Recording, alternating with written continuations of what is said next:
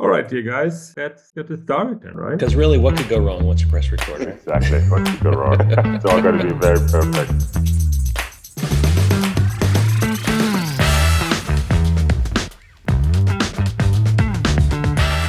All right, welcome once again to another episode of the Crazy People Podcast. Sitting over there in hot seat number one, there's Maurice Hoffman, the inimitable talent. And over here on this side, I'm Russ Brummel, the eye candy or something. I don't know. The comic relief. I don't know what it is. How are you doing, buddy? Doing well. How you doing, brother? Good. It's a nice evening here in Cologne, Germany. And rainy, cold afternoon. So, yeah. Oh, you have storm? It's rainy here too. Same weather. There we go. Oh, nice. See? Only 7,000 miles apart. Cheers. Yeah, didn't happen. So we have decided to do every fifth show where we just sort of hang out without a guest. So there's no magical square between us today in our podcast. No magical square. It's just the two of us, right? Okay. It's, us talking. So good luck. Good luck with that. So let's chat about, we're producing a podcast, we're working on jobs, we're working for clients, we're doing all kind of stuff, and we sometimes lose focus. I do. Look, what are we talking about?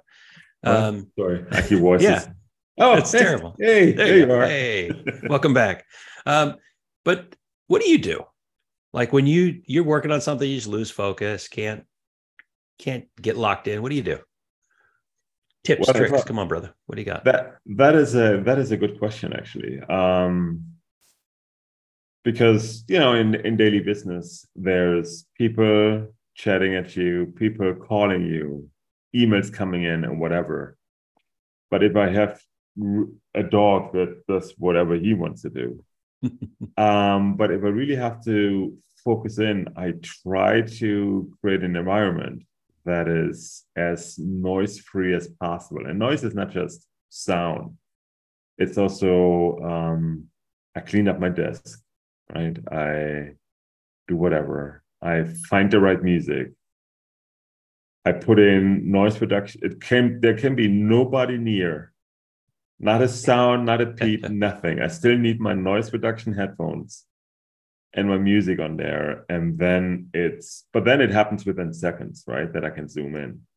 But it's tough. It doesn't always work. I need to, and I haven't done it in quite a while, to be honest. When I was writing the book, or did my studies, I was able to flick that in and zoom in and be gone within a minute, right? Now, these days, it's a bit harder. Home office doesn't help. Yeah.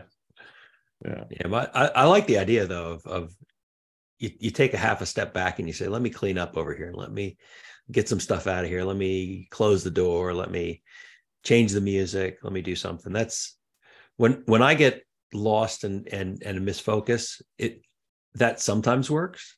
Yeah. But if I find my mind wandering and I keep going, I've gotten in the habit recently of just getting up and going walking. So I had to throw something at my dog. I'm sorry. See how the focus thing works? Yeah. See, I got it. Totally. 100%. Yeah. Now I have here in my office, I actually have a whole bunch of plants. And so on days like today, when it's rainy and cold and nasty outside, I'll actually just go and get some water and I'll water the plants, and that'll pretend like I actually went outside and walked around. So, just sort of fake it. But after I do something that's like vastly different from whatever I was trying to work on, I'm trying to work on some proposal for a big customer, and it's just my head's just, I want to go surf the web and look at Twitter and scroll through LinkedIn till I fall asleep or something. But no, I have to get to work on this thing. So getting up and taking a break, then that's, for me, that's the key, especially if it's like a nature break. I find that works better for me. Okay. I'm not that nature person. But what I tend to do is I start cleaning up, clearing out, and try to get order. Right. Mm-hmm. That might be the most German thing I ever said. A German being orderly? What? So Yeah, I surprising. know. Crazy. You know what? When I was still living in New York, that kind of work I was always do in the library over at Fifth Avenue, Mm-hmm. because there it had just the aura and the spirit of everybody sitting there and doing work, right? I Yeah, was New York sitting, Public Library, right? The big one. yeah, Yeah. sitting there with 50, 60, hundreds of other people, right, in this enormous room, and everybody's working, more or less busy, right? Um, that always helped. That in combination with music, always the same kind of music, and just switching everything else off, going offline with the computer unless I had to do research. That was fantastic, right? And I think it's about creating habits and training the focus. And that's where I'm still lost here after we moved, and it's been 2 years by now, where I haven't created this environment yet that I can step into, do whatever I have to do, and flip the switch. Yeah. And that's what it is, right? I think in business in general, or if you have to do creative work or study or whatever it is, right? If you need to be able to focus, a lot of it is you have to train that, right? It's just like, in my mind, all the school and university that you do is just learning to learn, right? Learning to educate yourself and learning to focus. And as soon as you kind of fall out of that, it's harder and harder to get back into it, I think. Right. I like that. And that's probably why sitting in the library, or here we have co-working spaces where you can go and there's 25 other people with their heads down working on stuff, and you can grab a little desk in there, a little table, whatever, and just while everybody else is working, it's the thing, think back to school days. Oh, everybody else is writing a paper, I better be writing a paper. Off we go. Let's do it. Yeah, your brain does get trained over time, and you can kind of click back in. I hadn't thought of that mode, but yeah, that does actually work when I go down into the city and hang out at one of those co-working places for the afternoon. Everybody else is creating something, writing something, doing something. Off I go, right? So yeah, I just cannot. I'm not allowed to know anybody there. If I know anybody there, it's the write-off. It's not working. But I think that's one of the things that changed right in COVID is people who worked in an office and you knew everybody, then somebody sticks their head over and says, hey, can you help me with, or has a question, or you go to get a drink and there's somebody else getting a drink and you just end up, that. But when you're in your home office, you're your own worst enemy. Because if everybody in the office is working and you're working, then it's okay. If everybody in the office is like doodling or whatever, you might get distracted. But when you're in your home, it's just you. So yeah, but still, you're either great or bad. Yeah. With the team that I have now, right, and I could try, and this is almost like a new work kind of sliding into the new work kind of topic, right? With the team that I have now, I call them into my home actually once a week, right? And we meet here. And other than that, they can do whatever they want to do. But that one day in the week, we come together and we brainstorm and we are creative. And it's 4 hours of just us being a team and working together, but not working together like everybody's looking at the PC. It's talking, it's communicating, it's exchanging ideas and doing all that stuff. And then I told them, I don't want to see you in the office being on your computer all day. You could have stayed at home. Yeah. Right. So I might, thinking of what we are talking about, I might be hurting them, their productivity. Yes, I've given them an extra hour of not getting things done, maybe.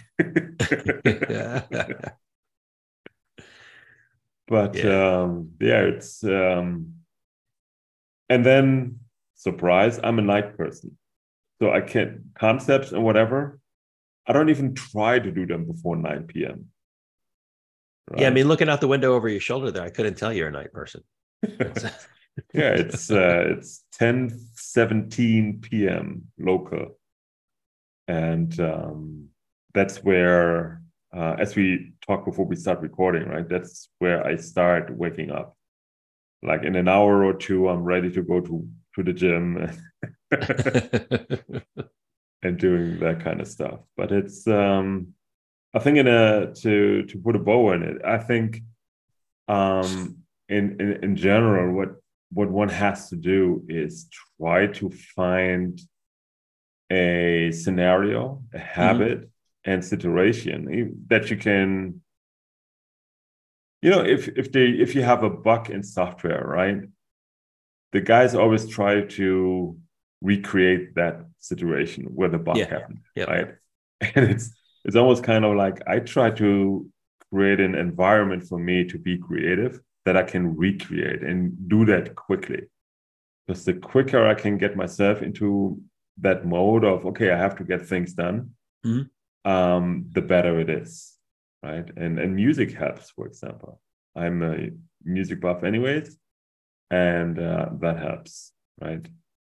So, yeah. Back under this desk, behind my desk, I have a pair of speakers, and I've become like a lo-fi beats person. I can't play music with words because I want to sing along to it. That breaks my focus. But some good instrumental, some beats, something. Yeah.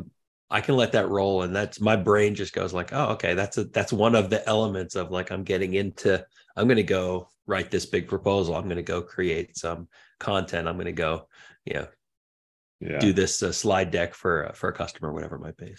Yeah, if you were a late night show, and hey, my time zone probably makes it a late night show. There you go. We would have a top three or top five list of music to work with. Yeah. Number 5, we have. Yeah. Yep. Number 5. Yeah. Yeah. Exactly. Yeah.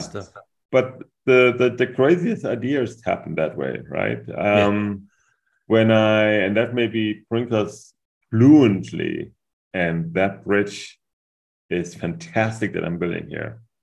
The crazy thing I think I ever done ahead of time is that after years and years of having done the TV show that we talked about, with Russ, which is a show that hasn't happened yet, so that's nothing to look forward to, buddy of mine, is that TV show eventually was canceled. Then we did it in the radio, and that stopped eventually, and then we didn't do any of it for 2 or 3 years, and then this little thing named the internet came up. It's a fad, and won't catch on. Yeah, and then I thought, like, looking at the amounts of tapes that I had, and that's how long ago it is. The amounts of tape, I just happened to run by them, and it took me a week, and then eventually, some night, 2 a.m., I woke up and was like, oh, we got to put all of this on the internet. I got up and wrote the concept, and I was done at 7 a.m., just in time to get tired. And that was, and I brought it to friends of mine, a couple of nerds in terms of video production and so on. So it's Richard, shout out to you, and Abe. And they found out that just days before, Flash brought out a new SVF and whatever format, like literally 10 days prior, so that we could put up a video without people being able to download it, right? Yeah. At that time, that was still a thing that you could not download it. Nowadays, we all know better, right? If there's a video, you get it, right? But back then, it was a bit more complicated. And so, yeah, it took us 4.5 weeks after that night. And not only did we bring some of the old content back online, he also created an entirely new show and had the first interview with a guest. So that was fun.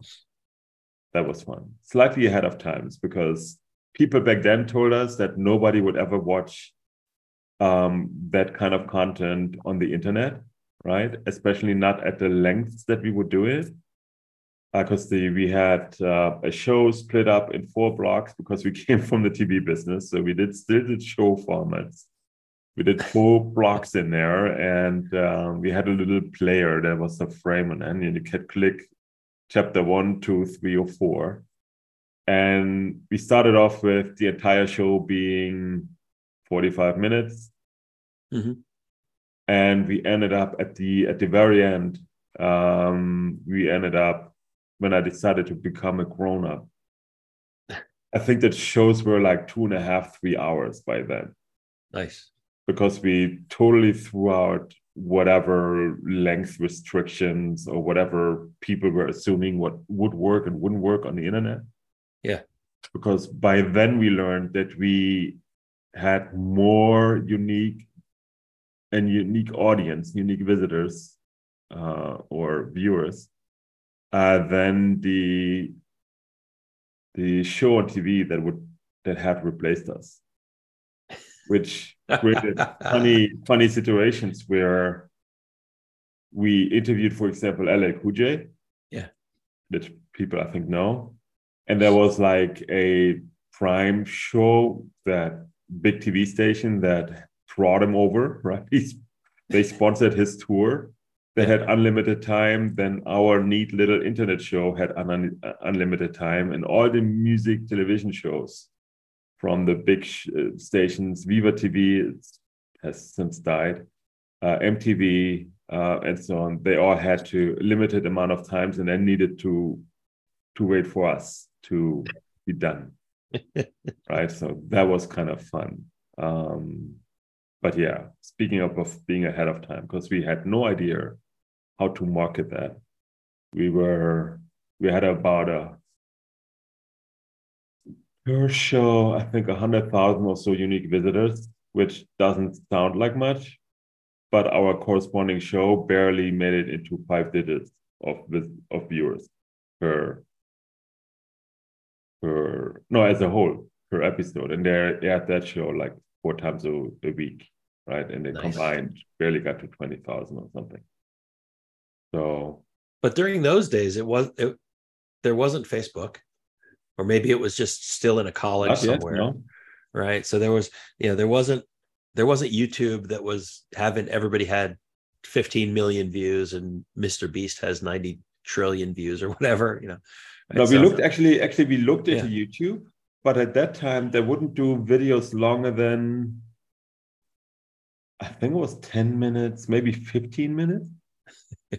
And we know that wouldn't work, right? Yeah. That was not long enough. That was in 2004. Nice. So in terms of doing internet shows and do whatever. So I was we were ahead of time twice. For one, doing it in the internet. And secondly, doing own content, music content on the internet as well. Yeah. And we barely secured enough funding, which also was good that I did my MBA afterwards. That helped. Because we couldn't secure enough funding, barely enough to pay for the production costs, which were basically nothing, right? To buy tapes and gas money to go to concerts every week. Yes, 2004 was the year that I decided to stop being in my own business. Because in 1999, back in the last century, I had started a company because I lived in New York. I lived out on Long Island. I had met a bunch of folks who were in the .com space, and everybody was throwing money at .com ideas in New York. Like you could fart on the internet and they would give you $1 million. They didn't care. If you could figure out some way to get people to pay attention to whatever you were doing. And so people had crazy ideas, and my business that I sort of built up was really, I was the technical liaison. So you had a bunch of creative people, a bunch of business people, but they had no idea how to get things on the internet in 1999.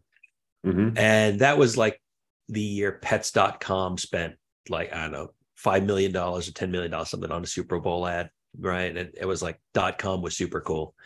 And I said, I can help these people, because I had helped one while I was still working full-time in corporate America. And I was like, I can do this. And so summer of 99, I had it out on my own and started working with people and got in meetings with venture capitalists and all kinds of stuff. Nobody knew how to do this yet.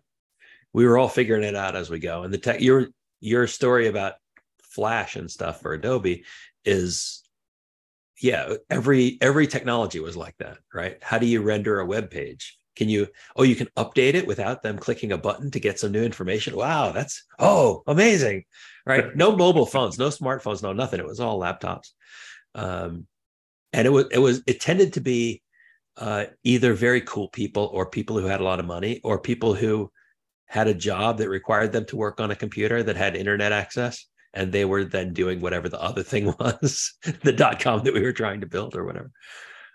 But in 2000, the .com romance sort of started to end and the market died for it. And it was because really people figured out that the whole thing was ahead of its time. There weren't enough people with remote connections wanting to do things on the internet, other than maybe consume a little bit of content and get some information. So things like Yahoo search did really well. Alta Vista search, those. I'm trying to do some research, right? Or things like your thing, where people would go and they'd watch some TV show or they get some content or something that they liked.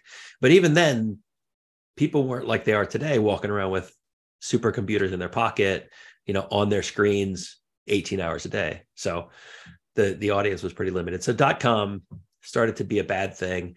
People who had gone public lost a lot of money. People who had invested in companies lost a lot of money. A lot of people shut stuff down. I had a couple of friends, folks who I had gotten real friendly with, who the venture capitalists fired them and took over the company. Then they promptly failed like 3 months later. They were just trying to save something out of their .com investment. Yeah. And so me being the intrepid entrepreneur that I was like, oh, well, that sucks. I got to figure out something else to do. Geez, but then I pivoted to helping small businesses get online for the first time. If it wasn't going to work for these big .com investment things, maybe it'll work for small guys. So like a local gift basket maker in New York, who his customers were all like Wall Street investment houses and banks and whatnot. Those guys all had computers. He could make a website. He could take orders. We helped him set up the order processing, digitally, so that you could know when your basket was with a courier heading down toward Wall Street, right, or being delivered to a customer. Transmission parts guy, because you remember back in the day, if I had 1 million parts, which if you think of transmission parts, there's all these little springs and valves and tiny little parts and transmissions, right? The guy's got 1 million parts. How do you figure it out? Well, they had big, thick books, right, that you just flip page after page after page to try to find the one you wanted. Well, we started putting that online, but we didn't have, like computers couldn't process that back in the day. Yeah. Right. So it was like we were trying to figure out, how do you have, a 2 or 3 or 4 million record database that actually you can access and you can search quickly, because that was at that point, 2001, that happened in big computer rooms, right? With big mainframe computers. That's how those businesses work. Now we're trying to put it on somebody's, home PC. Like, how do you possibly do that? The funny thing was, though, I had one customer who we wouldn't let him near the server, because every time he got near the server died. So you're trying to deal with the people stuff and the technology stuff, all together. It was kind of crazy. But yeah, by 2004, that had started to become a more mainstream thing. Like the internet had started to be a thing that people did. And I ended up going to work for my biggest customer at that point. So I had a good run. I thought I was right at the right time. But then by the time the right time got there, I realized I'm a one-man shop. I am not equipped to do this. I'm just going to go to work for my customer. That's a much easier way to do it. So yeah, I was 4 years ahead of my time. And rather than using that time well, I just ran around trying to figure out how to make it work. Yeah, but the thing is with all of these ideas, right? Especially if you're in the technology, in a general technology environment, right? Mm-hmm. It's there's so much luck involved in making it, right? Yeah. You have to be at the right time, meeting the right people, and it all has to come together, right? Mm-hmm. It's just amazing and shockingly. I joked with my wife that we would create business cards that would start with almost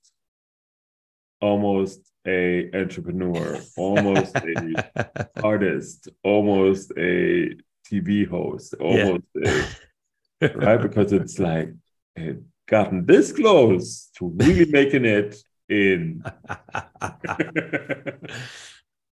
And then just have a list there because it happens. And if you're, I mean, for the fun of it, it shows that one has good ideas, right? Yeah. And it's always at the forefront of doing things. And then on the other side, it's I had a mentor. He told me, hey, you don't have to always be right. Just try to be more right than you're wrong.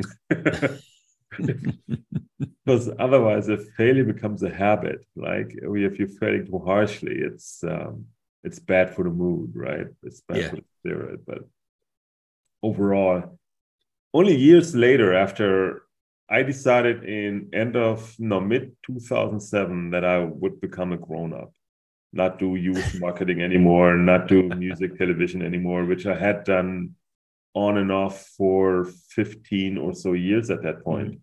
Running around in shorts, t-shirts, and well, technically I'm back there now working in software. And so just a year plus later, with a buddy of mine that I had met in the meantime, and we founded a company to market and develop patents in alternative energies. You already know where that is going, right? But that's very different from music videos, right? A little bit, yeah. It's a tiny change. Tiny change. And I did a couple other things before in those year and a half. I did a lot of M&A and developed companies. And eventually I was like, no, I'm not good working for other people. Yeah. I have to do my own stuff. So I did that. And then we created a concept, and obviously we didn't do all the research and whatever. We created a concept, and in itself, it was fantastic, right? We would go out, acquire these patents from people, right? Help them, and that is close to all the M&A and the marketing and the interim management that I've done. Mm-hmm. Create a business plan for them, come up with a neat idea, find partners that would market them and whatever. And we decided, hey, if you just had like 10, 15 million, that would allow us to have the first couple of patents and bring them to a prototype, right? Or let's at least a beta version of whatever it could be, right? Or an early alpha or whatever. And so we did that, right? Wrote a concept, created a company, founded the company, everything fine, talked to people, had a lot of patent holders there because somehow weird people, crazy people, see the pattern there? Yep. I seem to get along with them. And same with my partner in crime. And then we decided, hey, we need funding. So we went out and did funding. And then it so happened that there was two other big companies in Germany that did that. Huge funds. The one was loaded with 200 million, the other was loaded with 350 million, whatever. And within 2 weeks of us reaching out to investors, they went belly up. Both of them broke, totally flatlined. And funny enough, investors stopped talking to us. They're like, so what are you doing better than these 500, 1,000 staff people company that have all that capital. What are you doing better than them? Obviously, when we told them that, yeah, with those patents, I wouldn't. There was one of the companies that bought all patents for Mercedes-Benz. So not just Mercedes-Benz themselves didn't even care for those patents anymore. They were happy to get rid of them, right? Yeah. But investors didn't listen, and very likely we didn't find the right words and didn't quite have the right flair about us. Yeah. So it almost didn't work at all. But then I found one of those patent holders. Speaking of right time at the wrong place, one of those patent holders, he had a lot of money already, right? Yeah. And he was like, yeah, you could market this and you can have my patent and blah, blah, blah. So I psyopsed him into, instead of us giving him money, he investing in our company. He was this close to signing when he got a diagnosis of, his time on earth was limited. And he was like, hey, Maurice, I really like you. And I think what you guys are doing is great. But I'm going to get my wife. We're going to get in a boat and we're going to stay there until she comes back. Right? And they sailed around the globe for another 9 months and then she came back. Right? Nice. And so timing didn't work out. So, right place, then wrong eventually time. My wife got an offer that we couldn't refuse to go to New York, and that's all she wrote. There you go. Yeah. Nice. But can you imagine if that had worked? The riches we would be swimming in, I would be Scrooge McDuck all over again, right? Yeah. Because alternative energy is just a tiny, tiny little business. Nobody ever pays attention to alternative energy sources. Yeah. Exactly. Mega massive business. Yeah. And we really got deep into some of those patents. And we had one guy that did alternative light patents. He had like a plasma light. Mm-hmm.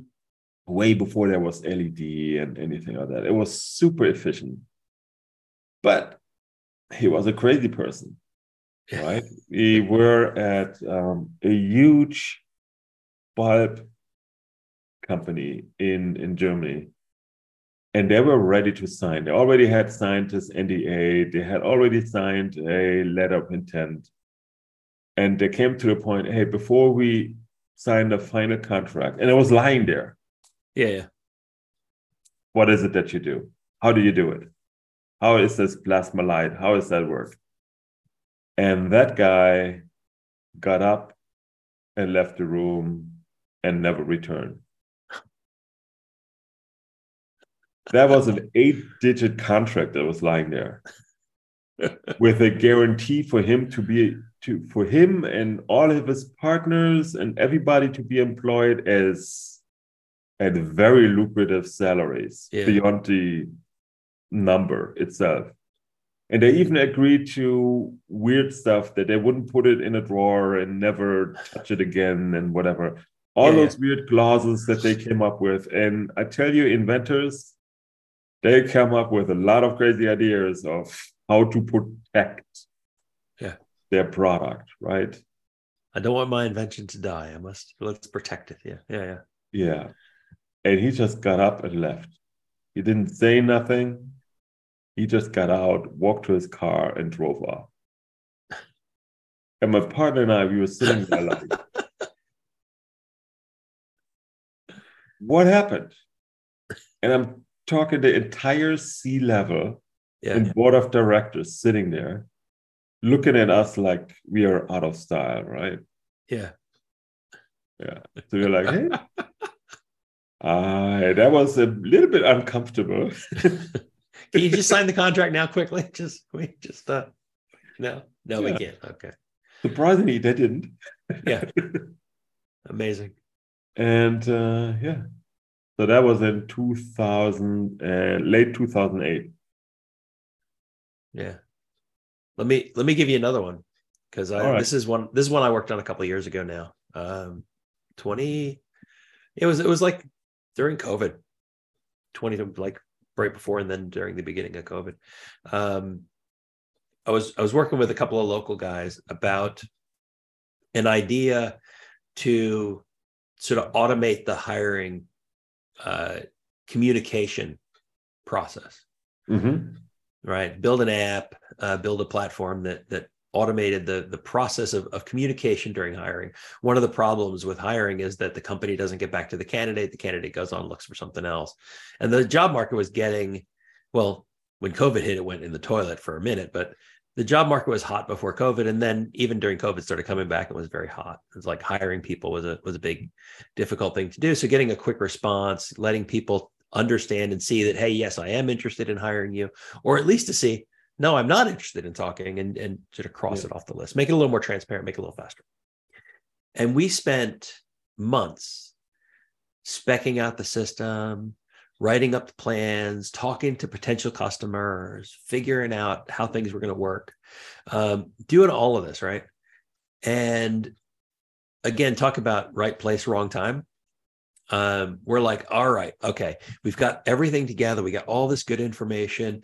All right, well, let's go and start talk to people about maybe investing and giving us some seed funding, and we're going to go right.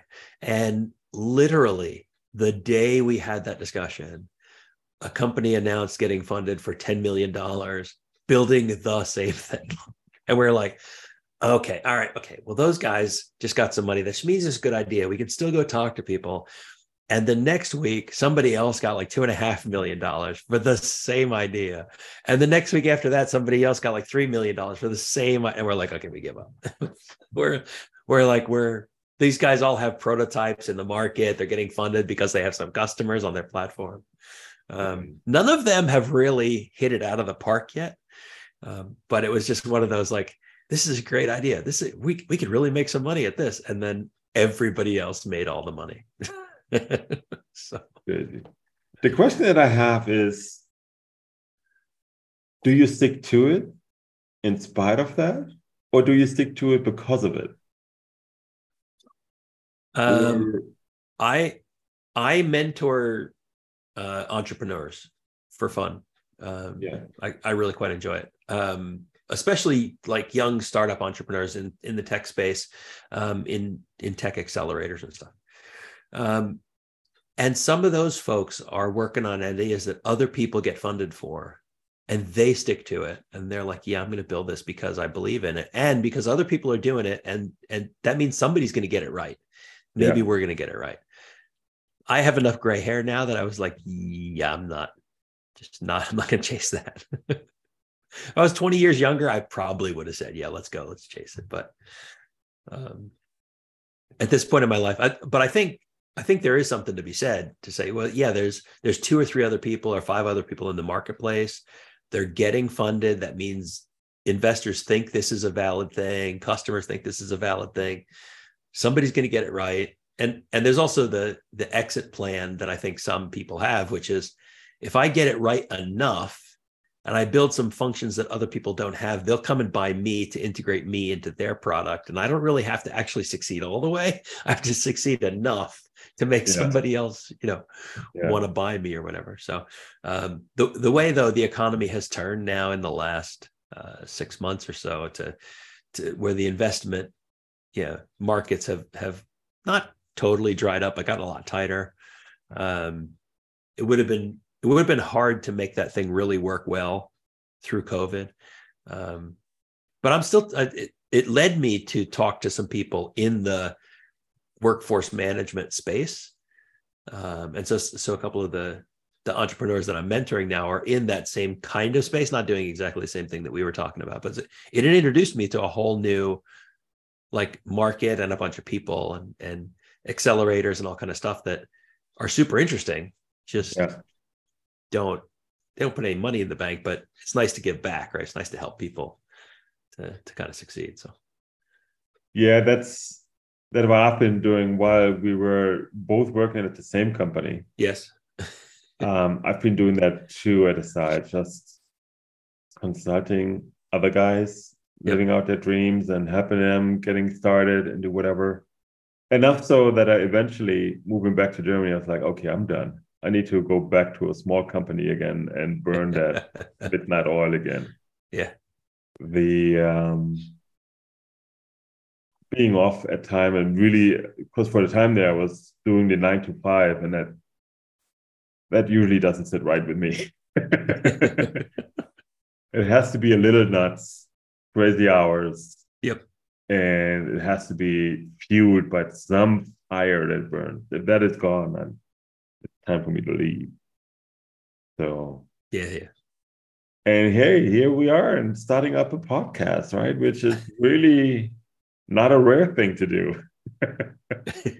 Yeah, hardly anybody has any podcasts these days. So yeah, nobody. Completely unique. Does Prince Harry have a podcast yet? I don't know. He's working on one. He's got to be. It's got to be something, right? I don't know. Yeah, I actually I talked earlier today to our guest on episode 2, Jeff Bajorek, and one of his questions was what do you guys hope to get out of this podcast? So I know what I told Jeff. What would you tell our audience? What's one thing that you want to achieve out of this podcast, or 2 things that you want to achieve out of this podcast? 2 things? Wow. Yeah. I know it's a surprise question. So yeah, I know. Coming out of left field here. My baseball reference, I think. Left center field, maybe. Left center field, yeah. You know that I stopped playing baseball because I was bored while playing it. I just left in the middle of a game. I was like, I'm not done. I'm done with this. When I moved to Louisville, they actually make Louisville sluggers for the Major League Baseball players downtown here. And that was one of the first things I did touristy when I moved to town, was I went to see the Louisville Slugger Museum. But I've been to maybe a half a dozen baseball games in the last 20 years. So yeah, baseball references is about as far as I get, not baseball playing or watching very much. Yeah. I've been to one game, Yankees against Toronto. And when the food ran out, we left. Which was the 7th inning or so, 6th or 7th inning. And yeah. They ran out of dirt water dogs and you had to whatever. go. Yeah. Sorry? They ran out of the dirt water hot dogs and you had to go. No, we had a huge bucket, like a big bottle of Coke in the middle. Yeah. French fries around it, and then a ton of sliders. I mean, it was really nice. Huge. Took us 6 innings to finish it with 5 people. And you see me eat. Yeah. So, yeah. So why are we doing this podcast? From my perspective, well, one of it is fun, right? Yeah. I just like talking to people. That was one of my answers to Jeff too. So we have fun doing it. It's fun, right? Being out there doing this, and don't forget, I've done interviews for 15, 16 years. So having a mic in my face and talk to people and listening to what they have to say is kind of not half my life, not for a long shot anymore, but it's been a big part of my life. Yeah. That is where I think that if you can help some people to have a bit of a stage and tell their story and have fun while doing so, I'm super happy. That's all we need, right? Yeah. And my second answer to Jeff was sort of the flip side of that, is if we can help some of the listeners to see somebody taking some risks and getting out there and doing some stuff, and we can encourage them to do the same. Yeah. I like it. If we can help some folks have a little bit of exposure to what they're doing, and we can help some other people say, yeah, that's a cool thing. I want to go do something of my own. Yeah. I think it's a win, right? So Absolutely. Hey, did we end on a high note that is not crazy at all? Yeah, like that's uncrazy. Wow. I know. That was aspiration and inspiration, and that was all of the above. Fantastic. I mean, like dramatic music and eagles flying by and things. Now we need to have what is his name, Mitch Buchanan look over the sea from his watchtower and the hair flapping. I know the hair flap is not happening for me. I know. Yeah, neither one of us have hair flying in the wind. No. Yeah. Not going to happen. All right. This is good stuff, brother. I appreciate it. Good stuff. Yeah. Yeah. So I'm very curious who the next 4 people will be that we pull in front of the microphone for episodes 6 through 9 before it's the 2 of us again with episode 10, right? Yeah. Oh, yeah. Yeah. And this is our first episode, just the 2 of us, just, brainstorming and chatting about topics and things that happened to us and lessons learned because of it. And stay tuned. More to come. More to come. All right. Take care. Take it easy, guys. Bye-bye.